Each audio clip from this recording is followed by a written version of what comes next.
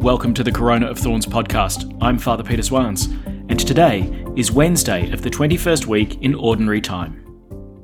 Let's pray. In the name of the Father, and of the Son, and of the Holy Spirit. Amen. The grace of our Lord Jesus Christ, the love of God, and the communion of the Holy Spirit be with you all. And with your spirit. To prepare ourselves, let us acknowledge our sins.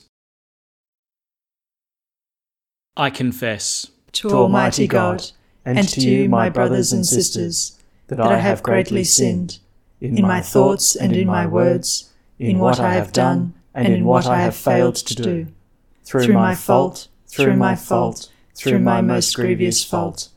Therefore I ask Blessed Mary, ever Virgin, all the angels and saints, and you, my brothers and sisters, to pray for me to the Lord our God. May Almighty God have mercy on us, forgive us our sins, and bring us to everlasting life. Amen. Lord, have mercy. Lord, have mercy. Christ, have mercy. Christ, have mercy. Lord, have mercy. Lord, have mercy. Let us pray. O God, who cause the minds of the faithful to unite in a single purpose, grant your people to love what you command and to desire what you promise, that amid the uncertainties of this world, our hearts may be fixed on that place where true gladness is found. Through our Lord Jesus Christ, your Son, who lives and reigns with you in the unity of the Holy Spirit, one God, forever and ever. Amen. A reading from the second letter of St. Paul to the Thessalonians. In the name of the Lord Jesus Christ, we urge you, brothers, to keep away from any of the brothers who refuses to work or to live according to the tradition we passed on to you. You know how you are supposed to imitate us. Now we were not idle when we were with you, nor did we ever have our meals at anyone's table without paying for them. No, we worked night and day, slaving and straining, so as to not be a burden on any of you. This was not because we had no right to be, but in order to make ourselves an example for you to follow. We gave you a rule when we were with you. Do not let anyone have any food if he refuses to do any work. May the Lord of peace himself give you peace all the time and in every way. The Lord be with you all. From me, Paul, these greetings in my own handwriting, which is the mark of genuineness in every letter. This is my own writing. May the grace of our Lord Jesus Christ be with you all. The word of the Lord. Thanks be to God. Happy are those who fear the Lord. Happy are those who fear the Lord. O blessed are those who fear the Lord, and walk in his ways. By the labour of your hands you shall eat. You will be happy and prosper. Happy are those who fear the Lord. Indeed, thus shall be blessed the man who fears the Lord. May the Lord bless you from Zion all the days of your life. Happy are those who fear the Lord. Alleluia, alleluia. Whoever keeps the word of Christ grows perfect in the love of God. Alleluia. The Lord be with you. And with your spirit. A reading from the Holy Gospel according to Matthew. Glory to you, O Lord. Jesus said, Alas for you, scribes and Pharisees, you hypocrites! You who are like whitewashed tombs that look handsome on the outside, but inside are full of dead men's bones and every kind of corruption. In the same way, you appear to people from the outside like good, honest men, but inside you are full of hypocrisy and lawlessness. Alas for you, scribes and Pharisees, you hypocrites, you who build the sepulchres of the prophets and decorate the tombs of holy men, saying, We would never have joined in shedding the blood of the prophets had we lived in our father's day. So, your own evidence tells against you. You are the sons of those who murdered the prophets. Very well then, finish off the work that your fathers began. The Gospel of the Lord. Praise to you, Lord Jesus Christ. All right, here we go. Jesus is going to give us a few more woes. Alas for you, scribes and Pharisees, you hypocrites, you who are like whitewashed tombs that look handsome on the outside, but inside are full of dead men's bones and every kind of corruption. Now, this one operates a little bit like what we heard yesterday. Remember, Jesus spoke about cleaning the outside of the cup or dish while leaving the inside dirty and impure. Being a whitewashed sepulchre, pretty on the outside, on the inside full of dead men's bones and corruption. Again, we've got this distinction now between the interior and the exterior, and there needs to be a harmony between the two. The inside of the bowl needs to be clean just as the outside of the bowl needs to be clean. The pretty exterior of the tomb actually hides the fact that what's inside is dead. Jesus says inside the tomb is hypocrisy and lawlessness. Now, it reminds me of a famous quote from C.S. Lewis. Look, you have to excuse me. I'm on a bit of a C.S. Lewis kick at the moment. But famously, he said one time that integrity is doing the right thing even when no one is watching. And I think that quote serves to expose the tension that exists between the interior and the exterior. The exterior gets whitewashed, the interior remains corrupt. You know, if it doesn't appear on the outside, am I really concerned about what it does on the inside? Or am I quite content that it be filled with dead men's bones and corruption? You see, the word integrity, we usually use it to mean, someone who's honest and reliable, having a strong sense of moral principle. And, that's all true, got no argument with that.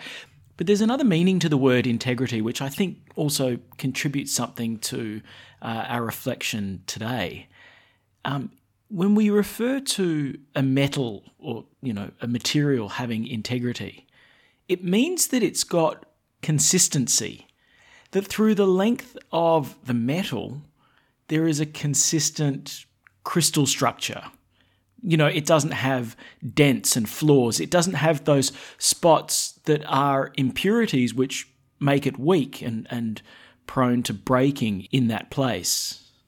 In other words, through the material, there's consistency. I think that's what Lewis is pointing to. Integrity is doing the right thing even when no one is watching.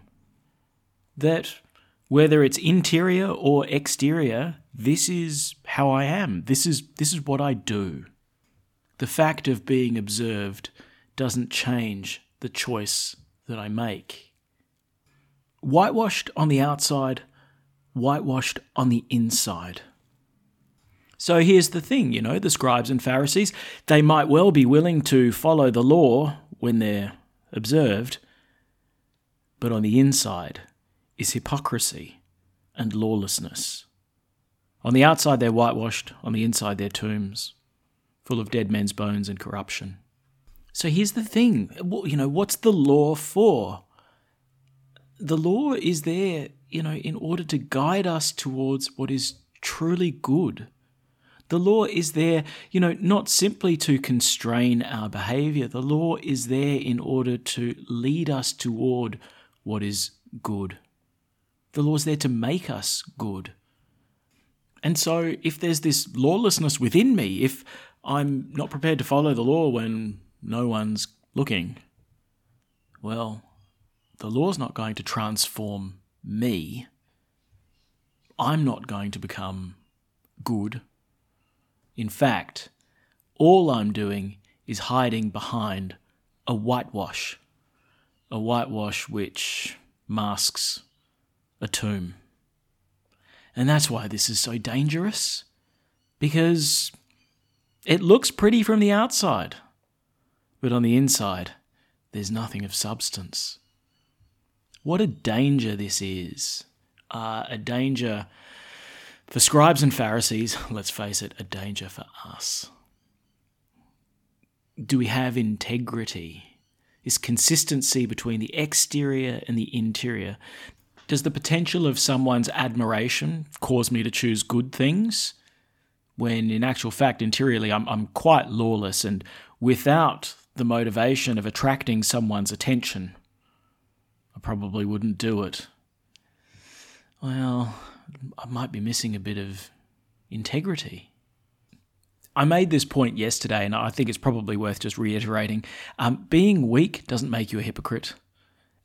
Struggling in maintaining this integrity and falling away from our own highest ideals, that doesn't make us hypocrites. It makes us weak. Being a hypocrite means no longer trying and being content with the dead men's bones on the inside and still trying to whitewash the outside. All right, just quickly, let's look at this last one. Alas for you, scribes and Pharisees, you hypocrites! You who build the sepulchres of the prophets and decorate the tombs of holy men, saying, we would never have joined in shedding the blood of the prophets had we lived in our father's day. So, your very own evidence tells against you. You are the sons of those who murdered the prophets. Very well then, finish off the work that your fathers began. Now, Jesus exposes a real kind of blindness now in the scribes and Pharisees. You guys bring all this honor and respect to the prophets and those that are, admired for their holiness. We never would have been among the ones who persecuted the prophets. We would have always been among the ones who listened to the word of God proclaimed by the prophets, and never would we have dreamt being among the ones who put them to death. Well, Jesus obviously is pointing to the very ones who will put him to death. Your very own evidence counts against you. You're exactly the kind of people who destroy the word of God, even while you kid yourselves into thinking that you honor it and follow it. Well, is this relevant to us? Yeah, I think it is. I think there are ways in which we can be destructive of God's plan on earth while claiming to defend God's plan on earth. That, we decorate the tombs of holy men and we build the sepulchres of the prophets while at the same time we tear it down. How? Well, read a Catholic blog or two. So often they descend into vitriol. Now, the questions that get raised, they're often, really important and legitimate questions. Question about the truth of doctrine, the practice of liturgy, all that sort of stuff. None of it's trivial, it's important stuff. But how easily it descends into hatred and scorn and contempt and name-calling.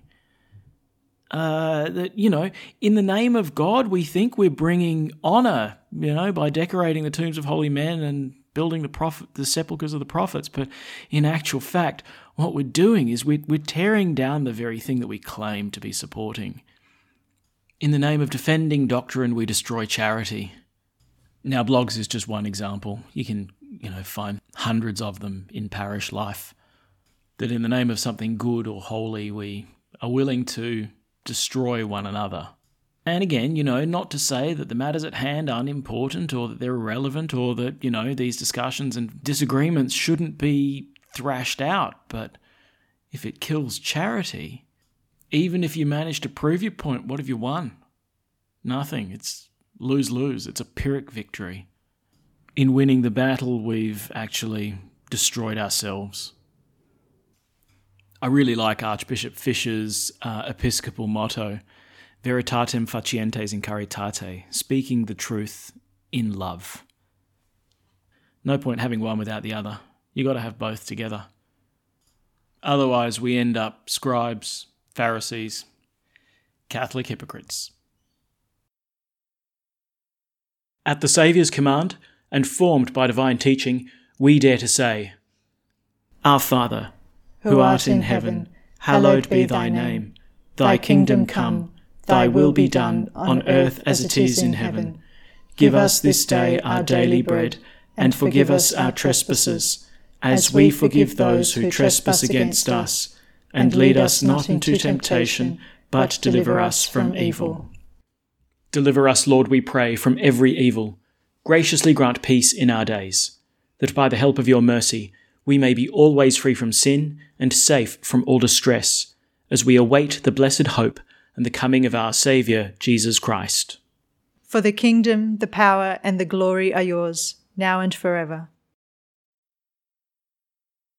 Let us welcome Christ into our hearts with an act of spiritual communion. My Jesus, I believe that you are present in the most holy sacrament. I love you above all things, and I desire to receive you into my soul. Since I cannot, at this moment, receive you sacramentally, come at least spiritually into my heart. I embrace you as if you were already there, and unite myself wholly to you. Never permit me to be separated from you. Amen. The Lord be with you. And with your spirit. May Almighty God bless you, the Father, and the Son, and the Holy Spirit. Amen. Go in peace. Thanks be to God. And we finish by praying Pope Francis's prayer to Mary during the coronavirus pandemic. O Mary, you shine continuously on our journey as a sign of salvation and hope. We entrust ourselves to you, health of the sick. At the foot of the cross, you participated in Jesus' pain with steadfast faith. You, salvation of the Roman people, know what we need. We are certain that you will provide, so that as you did in Cana of Galilee, joy and feasting might return after this moment of trial. Help us, Mother of Divine Love, to conform ourselves to the Father's will and to do what Jesus tells us. He who took our sufferings upon himself and bore our sorrows to bring us through the cross to the joy of the resurrection. Amen. We seek refuge under your protection, O Holy Mother of God. Do not despise our pleas, we who are put to the test, and deliver us from every danger, O glorious and blessed Virgin. Amen. Thanks for praying with us, and may God bless you abundantly, so that this day may give glory to God the Father.